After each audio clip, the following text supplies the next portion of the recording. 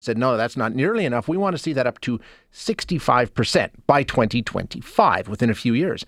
But it sounds like that target may have changed as of late last week, but we'll find out for sure now. We'll check in with Advanced Education Minister Dimitrios Nicolaides. Minister, thanks so much for joining us. As always, appreciate your time.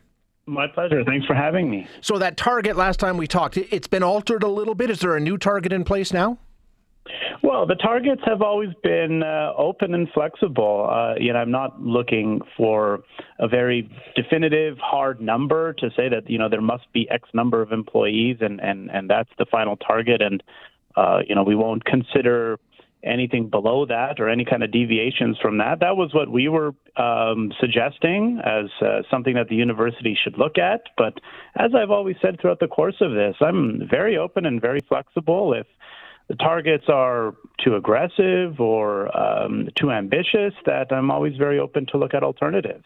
So I know that you're looking to have some sort of deal in place by the end of the month. We're now talking about dialing it back to certain percentage increases year by year rather than let's get to 65 by 2025. What are the targets that you've given to the school?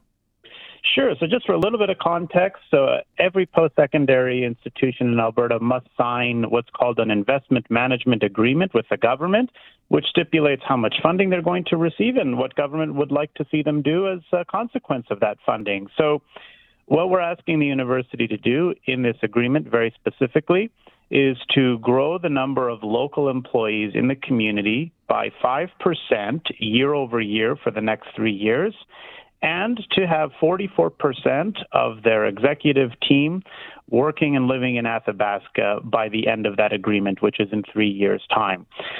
So those are the hard numbers of what we're asking the university to commit to in the investment management agreement. The university is the only institution in Alberta that doesn't have a signed investment management agreement with government yet.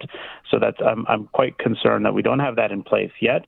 I think the targets that we have here are very realistic and very achievable. But again, if for whatever reason the board wants to make some adjustments, I'm very open to hearing their thoughts and perspectives.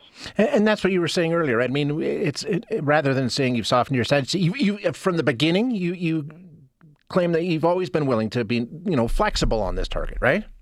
Well, 100%. Ashay, back in March, at the very kind of start of this, the direction that I provided to the university was a goal. What I articulate to the university is we'd like to see your executive and your administrative operations be based in the town of Athabasca. That was the objective we gave them. I didn't attach any deadlines, timelines, or specific numbers, and I asked the university to give me a plan. How are we going to get there? What would that entail? How much time would that take? And we asked for that to be delivered to us by June 30th. However, we didn't receive that. Right. And so we're putting some more details down in the investment management agreement. But I've always tried to give a blank page to the university to say, I just want to give you the goal and you build me the plan to get us there. What's the deadline? I mean, we've had talks before where funding would be pulled, all sorts of things. Where are we at in terms of I want this plan and I want it by this date, or funding is up? I mean, what is there a deadline? Is there an ultimatum here, or how do we get some resolution on this?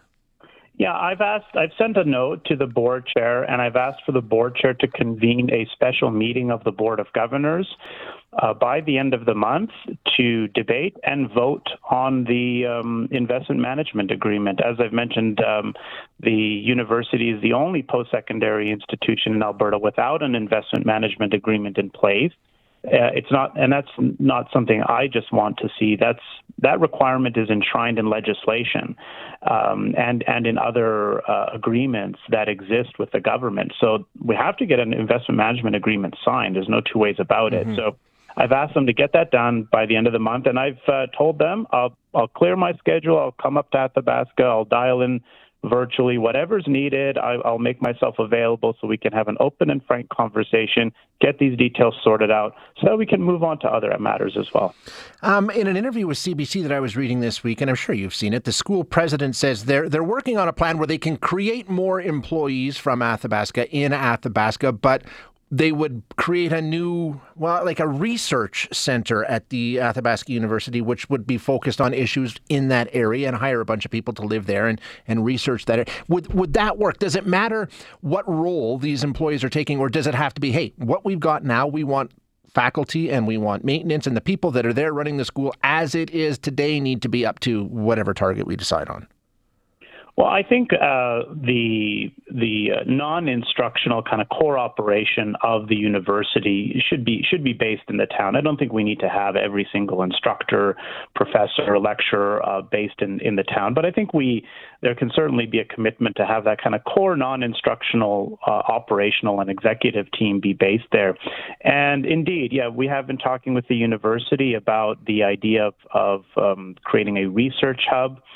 I'm happy to look at that in more detail once we've got the IMA signed, once we've got these details committed to. And again, I'm not too concerned with the implementation about how we're going to get there. I really want to defer to the university and their expertise to give us that roadmap. I think from a government standpoint, at a 50,000-foot level, there needs to be a clear commitment. All right, we're going to work towards growing the number of local employees by this much over the next few years. Here are the targets we're going to work towards. Here are the numbers we're going to strive towards. And let the university develop the best roadmap to get us there. And as you say, you're willing to head up there. We've got the board meeting coming up at the end of the month. You're willing to be an active player in that, and that's the next step in this process, right? Yeah, 100%. Again, I've asked the university, specifically the Board of Governors, to convene a special meeting by the end of the month. Let's have an open, honest, frank conversation about the next steps, the investment management agreement, the targets that we've established in there, and let's move forward. And just on that point, all investment management agreements are structured in this way. Every university and college has an investment management agreement with targets, primarily around enrollment levels, primarily around the number of students that are participating in work-integrated learning opportunities. And so for Athabasca, there's a couple of additional targets in there around their local presence. So this is a standard practice that happens with all institutions. Every other university and college has an investment management agreement signed with government. And again, I think what we're asking for the university here is very, very, very reasonable. A 5% increase to their local employment numbers year over year for the next 3 years, and to have 44% of their executive team, which is 9 members, have 44% of them working and living in the town by 24-25. So I think those are very, very reasonable. I don't see why what the barriers or obstacles would be for the university to achieve those goals. But let's get this sorted out. As I said, I'm going to make myself available and clear my schedule as is needed so that we can get this sorted. And we can work on helping the university grow, reach more learners, expand their presence online to more learners in our province and in Canada, and contribute to giving Albertans access to high-quality education. Well, Minister, as always, I appreciate you coming on and giving us the government side of this situation. Thank you so much, sir. Of course, always my pleasure. Take care. That's Advanced Education Minister Dimitrios Nicolaides bringing us an update on the government's position on the Athabasca University, I don't know what you want to call it, squabble? Hi, it's Shauna, and I might be a bad parent because my kids think French fries are vegetables. Hey, it's Ryan, and I might be a bad parent because I went out for wings when my wife was in the hospital after giving birth. Johnny here. I might be a bad parent because in my house, the tooth fairy gives pocket change. But we're not alone. Len emailed us and said his 6-year-old daughter's Tarzan moment going from love seat to lazy boy by curtains made him more proud than any dance recital. And Andy left his 2-year-old at the rink. All right, guys, I'm sure we're not alone. Like Andy's kid. For stories and confessions like this, make sure you check out our podcast. It's called Bad Parents, and it's available wherever you get your podcasts. I left a glove at the rink.